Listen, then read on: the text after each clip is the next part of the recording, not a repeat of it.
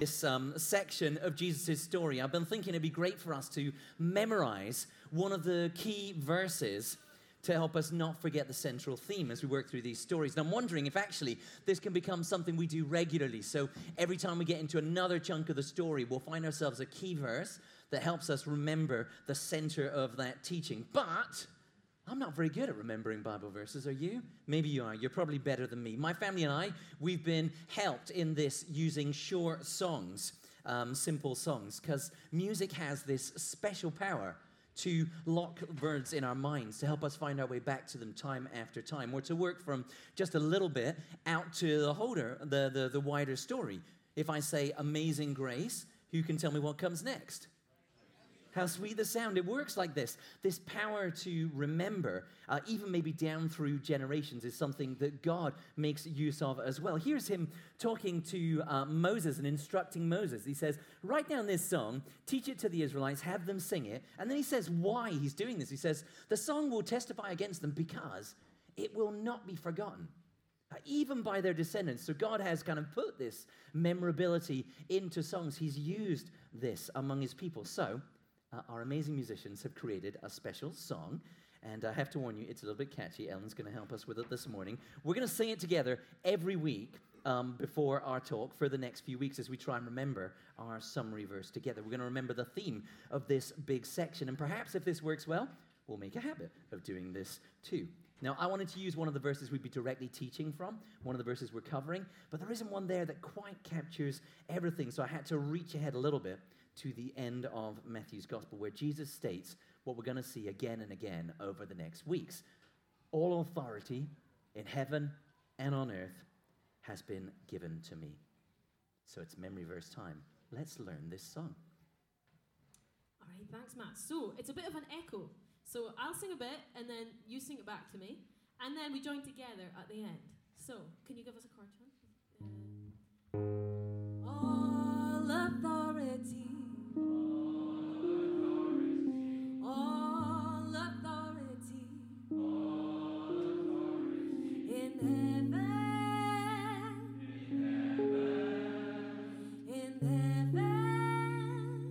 Good. And then we join together for this bit. It goes in heaven and on earth. You got it?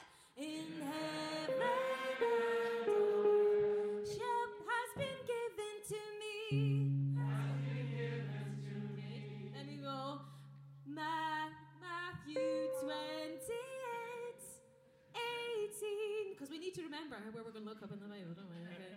Matthew 28, 18. Just a wee pause. Do you remember the little bit there? So let's do that again. Matthew 28, 18. Okay, let's go from the top. I sing it first, you sing it back. Here we go. All authority. All authority in heaven,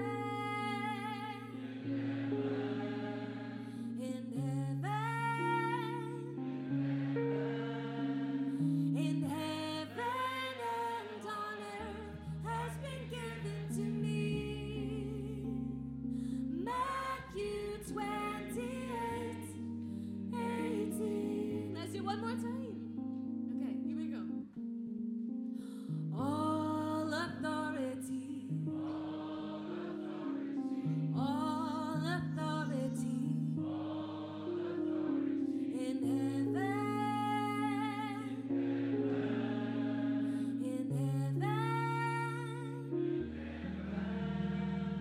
all authority. Let's see what we're going to start sneaking in there. That's what it's supposed to be. All authority in heaven.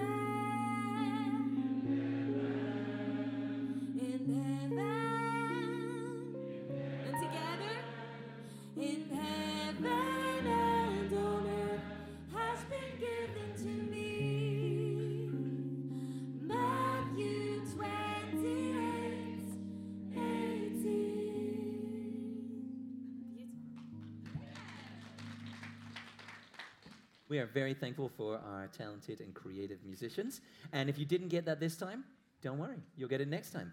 And the time after, and the time after. In fact, there is no escape whatsoever from this verse. So we're going to remember it.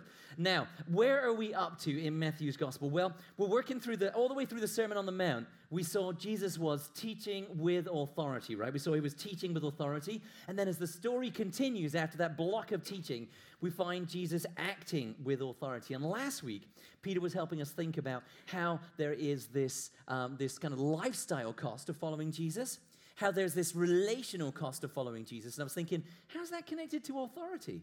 But here's how it's connected. You could think of that as bowing to the authority of Jesus in your life. That's how it's connected to authority. So we're going to carry on this week to another dimension of Jesus' authority. We're going to dive right in, and we're in Matthew chapter 8, starting at verse 23. Michael is reading for us this morning, and it's page 973, if you've got one of those blue Bibles. Matthew chapter 8, and we're starting at verse 23, page 973.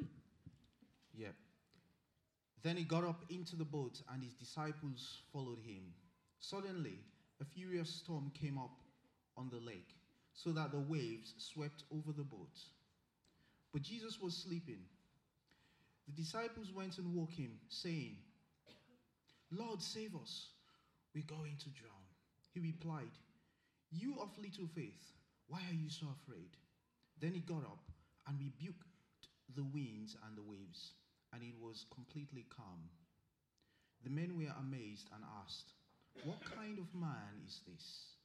Even the winds and the waves obey him."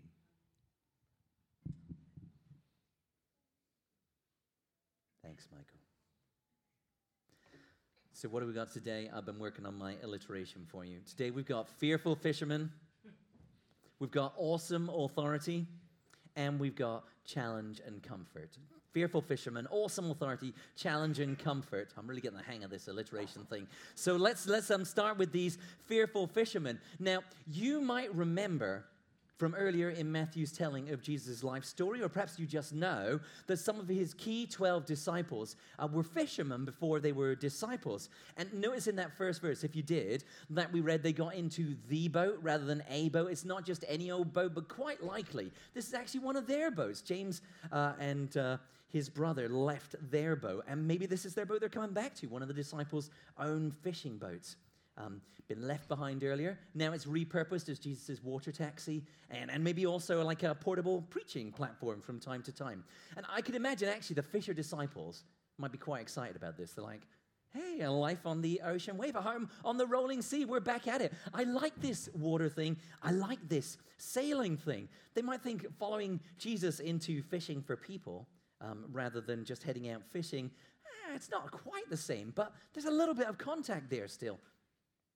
Back on the water, nonetheless. But their reminiscing is over pretty quick because that plain sailing comes to a sudden end with a ferocious storm. Now, I was thinking about this. You'd like to believe those fisher disciples had seen a storm or two in their previous life, so they'd be up to the challenge.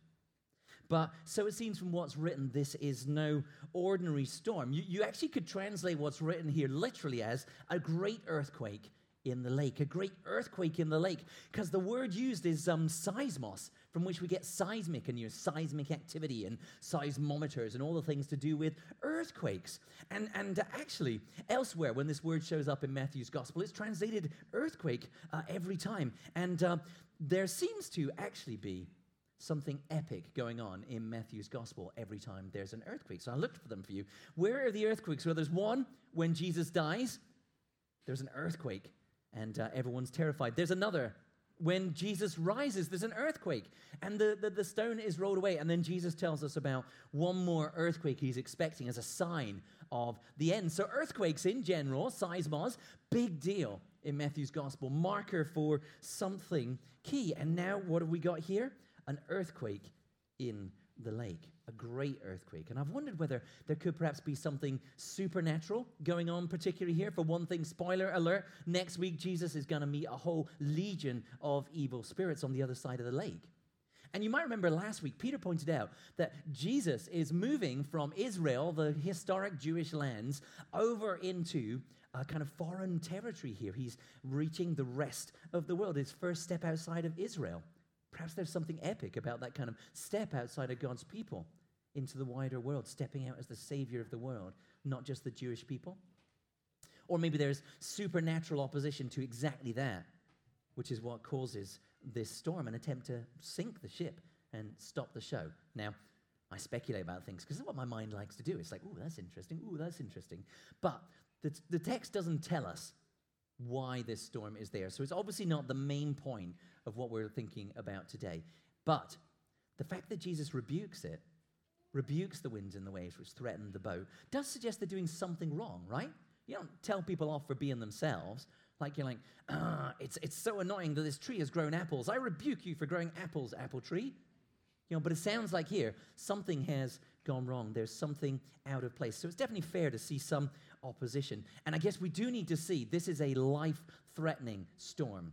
It's not just a spot of bother and a dash of rain or kind of a drizzle settling in. The disciples, including those experienced fisher disciples, think they are going to die. We're gonna drown, they say. Literally, they say, we are perishing right now. It is happening right now. We're perishing. They know the boat. They know the lake. They know the storms that belong on this lake, and they think they are going to die. In Mark and Luke's telling of this same story, the boat is actually filling with water as this is going on. That's how serious this is. Now, you can bet they've tried all the fisher things they've got up their sleeves. I don't know what fishermen do when they hit a storm. Row harder, row softer, chuck the oars overboard, raise the sails, drop the sails, walk the gangplank. I don't know what fishermen do, but these guys know what they're doing. They've tried it all, and they're in trouble. The situation's desperate. And then there's Jesus. Now, Jesus is there with them. He's there in the middle of this stormquake, but he's asleep. Seriously? How does that happen? Confession time. When we were actually talking about how to approach this text, we talk as a kind of team each week about what we're teaching on. I wanted to spot somebody who had slightly droopy eyes, looking a little bit sleepy, and squirt them with a water pistol and see if they woke up. But health and safety ruled it out. So you sleepers, you're allowed to stay asleep this morning. It's gonna be okay. But how is Jesus asleep in the middle of the storm when the waves are over the boat? Well, potentially it's quite a big boat. It's a very generic boaty boat word. It can mean all sorts of things, from the smallest possible boat to one that the Apostle Paul travels on later with a garrison of soldiers, a bunch of prisoners, cargo, crew, even a lifeboat. Not quite the Titanic, but it can mean a fairly big boat. So maybe Jesus is below deck. Maybe that's why he's not getting slapped in the face by the waves. But even then, surely it's a bit of a roller coaster in the middle of this storm, and still, Jesus is asleep. Perhaps he's wiped out from all the ministry he's been involved in. He's been healing all the sick, casting out all the demons. Maybe that takes a real toll. That might make sense to us. Perhaps Jesus rests well because he knows his safety comes from the Lord. Perhaps some of the commentators speculate Jesus chilled about this because he knows that he has to accomplish the mission of going to the cross, and no mere storm can sink him. Well, either way, he's asleep. The fearful fishermen wake him up with their urgent words, Lord, save, we're perishing. And then the story suddenly turns as Jesus demonstrates his awesome authority. And the first thing I want you to notice here is that Jesus demonstrates his own authority. Just like he taught with his own authority, he demonstrates his own authority as he stills the storm, because he doesn't say, Father, Lord, God, still this storm. He speaks to the storm himself, and the storm obeys. What kind of man is this? Is the kind of shocked response from his followers. But really, they could have answered their own questions if they thought about this just a little bit. Now, the book of Psalms is the Bible's songbook, the songbook of the Jewish people. And like we talked about as we started this morning, songs lock things in people's memory. So some of what they could have and probably should have remembered from the Psalms, well, it speaks about this really clearly. Here's Psalm 89. Who is like you, Lord God Almighty? You, Lord, are mighty. Your faithfulness surrounds you. You rule over the surging sea. When its waves mount up, you still them. That sound familiar? Who's ruling over the surging sea? Who stills the waves when they rise up? It is the Lord God Almighty who has that power. Or here's another one they could have picked. They cried out to the Lord in their trouble. Song's actually written about boats on the sea, fishermen on the sea. They cried out to the Lord in their trouble. He brought them out of their distress. He stilled the storm to a whisper. The waves of the sea were hushed. How's that for a fit? Who does that? The Lord. So when Jesus demonstrates his authority, when he stills the storm, he shows us and he shows them his true identity. What kind of man is this? Well, of course, he is no mere man. He is the Lord. Right back at the beginning of the Bible, we read about the creation. We see God commanding and the waters obeying. God said, let there be a vault between the waters to separate water from water, and it was so. God said, let the water under the sky gather to one place and let dry ground appear, and it was so. When we see God commanding in creation and the waters obey him, and now we see Jesus commanding and the waters obey him, well, Jerome, one of the ancient, I thought I had a slide for that, but I don't. Jerome's one of the ancient commentators, Bible scholar and translator from about 400 AD. He puts it this way. He says, creation recognizes its creator. That's what's going on here. Creation recognizes its creator is walking inside it. And John's gospel, John's telling of Jesus' story, tells us right at the outset about this. In the beginning was the Word. This is famous stuff. The Word was with God. The Word was God. The same thing we're learning here today. He was with God in the beginning. And then it tells us this tie with creation. Through him, all things were made. Without him, nothing was made that has been made. It's beautiful, really, because in this tiny story, you see two cardinal central doctrines, two key teachings about Jesus. One, he sleeps. Jesus is truly human. Two, he commands the winds and the waves. Jesus is truly divine. And in the Jewish mind, water isn't this nice place you go to play and sail. Water isn't this nice kind of thing that's attractive. It's a symbol of chaos. It's powerful. It's dangerous. It's where the unspeakable monsters of the deep live. And Jesus absolutely walks all over it. Figuratively here, literally in a few weeks' time. And he doesn't carry the disciples safe through the storm, putting like an envelope around them of protection or lifting the boat off of the waves. Notice what he does here. He eliminates the storm. He destroys it entirely. It's not just awesome authority to protect in it. It's awesome authority, power over it. Okay, so fearful fishermen, awesome authority. Third thing, challenge and comfort. Now, you can't read this story without taking some time to reflect on Jesus' recorded words for us.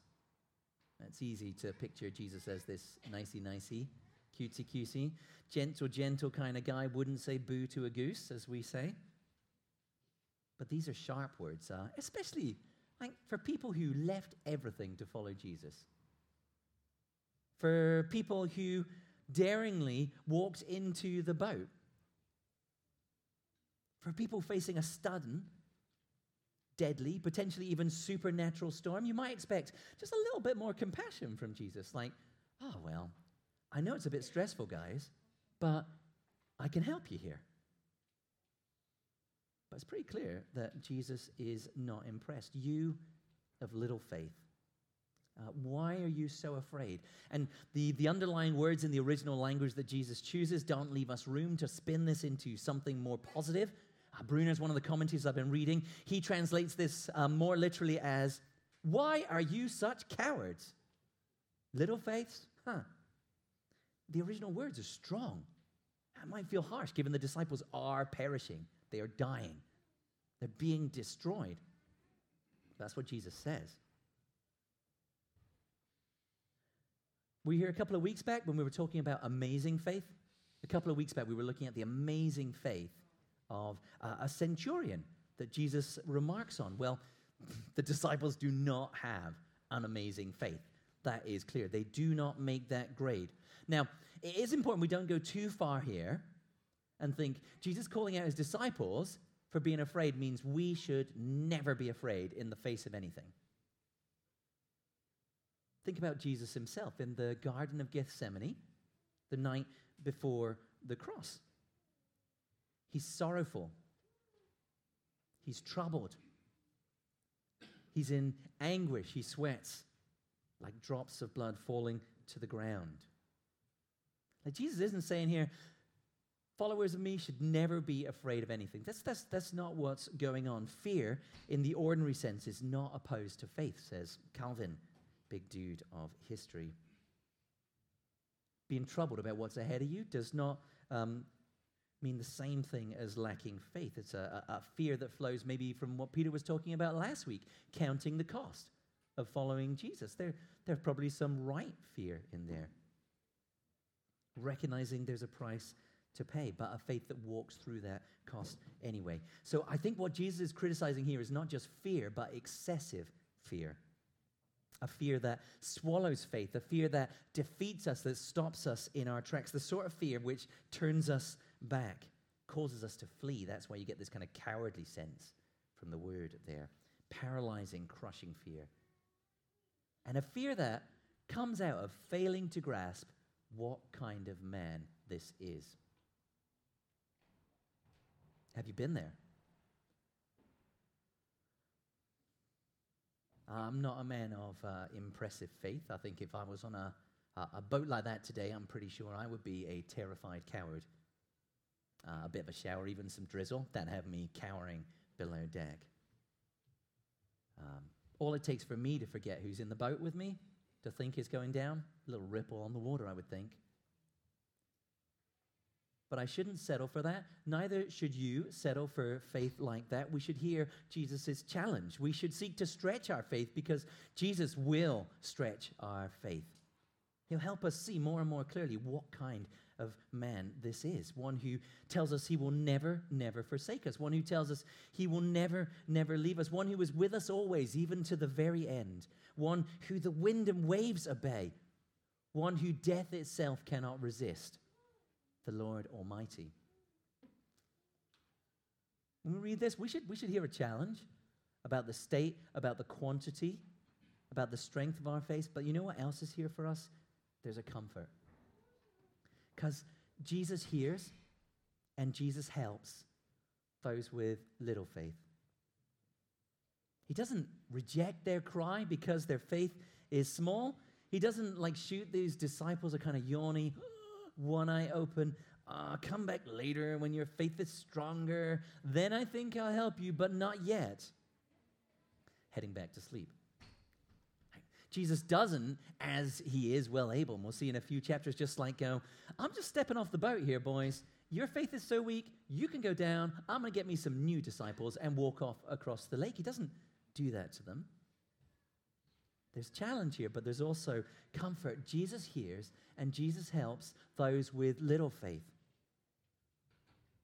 Even little faith still moves mountains. Jesus himself is going to teach us that in some weeks to come. If your faith is small as a mustard seed, you can move that mountain.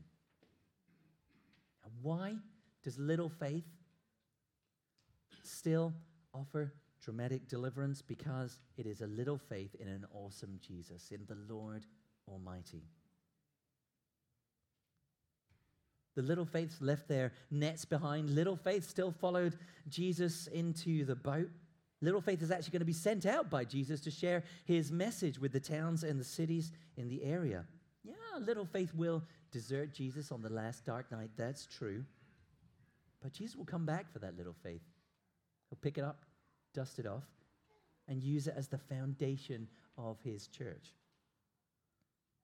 Jesus hears and helps those, even with little faith, and he uses them as well. Now, yeah, we should have greater faith. We should have a more impressive, more amazing faith, not disappointingly little faith like these disciples. But the main thing Jesus is trying to teach us through this story is not have more faith. The main thing is that Jesus saves those with little faith. Jesus is so powerful, and Jesus is so good. So what should we do with this? Well, first we should rub our noses in the answer to the disciples' question. What kind of man is this? Now, Jesus is one with all authority in heaven and on the earth. Absolutely nothing is outside of his command. Nothing, absolutely nothing can resist his word or his will. And the very same Jesus, that Jesus with all power is the one who saves little faiths.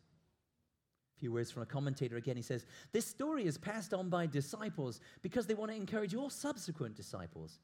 Place their confidence in a Lord whose measure of help is not the measure of your faith or worthiness, but the measure of his grace. It's his grace that sees us saved, not the impressiveness of our faith or our works. What kind of man is this? One with all authority, one who's gracious to the weak. Second thing, we have little faith, and our faith should grow. It should grow. Do I wish it weren't true? Faith often grows best in the storm rather than in the calm. Now, surely these disciples' faith was a little bit larger when they got to the other side of that lake that day. Now, Jesus could still every storm before it starts, stop them in their tracks, but he doesn't choose to run the show that way. Sometimes, in fact, he takes us right into the middle of storms. He does that for our good, so we're not left with a lifetime of little faith. At the same time, I guess we do see that growing our faith is the work of a lifetime, and we'll see that as we follow the story of Jesus' followers here. Faith is oven cook, not microwave, which is frustrating. Our faith journey will last a lifetime. Chapter 14, which we'll get to eventually, like 200 years or so. Probably you'll still be here, but we'll see how we do. Chapter 14, the same faces a little further along the story in a boat again. And do you know what we see? We see some progress. Peter steps out of the boat with Jesus. He walks on the water like Jesus walks on the water, rather than cowering in the hull, terrified of the ripples. But we'll see the journey's not over. We'll see him start to sink. And do you know why he's called again by Jesus? Little faith. Called little faith again as he starts to sink. The journey takes time. It takes a long time. Even when you're walking around with Jesus, watching him do stuff, it takes a long time to grow our faith. Third and final thing, we should ask ourselves Jesus' question. Why are you so afraid? I know that fear, or cowardice, if we want to respect the stronger word is Jesus is using here. I know that sometimes, often really, it holds me back from doing what I should, doing what I know I could, even from doing what I want to do. When it does that, I'm going to try and ask myself Jesus' question. Why am I so afraid? I want to encourage you to do that too. Let's see if we can have a week where we notice the fear and we ask ourselves, hang on me, why am I so afraid? I know what kind of man this is. We'll see our serious doubts about whether Jesus is really there in the boat in that moment with me. We'll see our serious doubts about whether he really has all authority over heaven and earth. When I ask myself that question, I think it's going to show me that I have so much more to learn.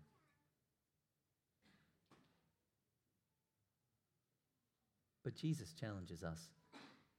He challenges us along with this comfort. Why are you so afraid? I'm going to pray, and then we're going to move into sharing bread and wine together.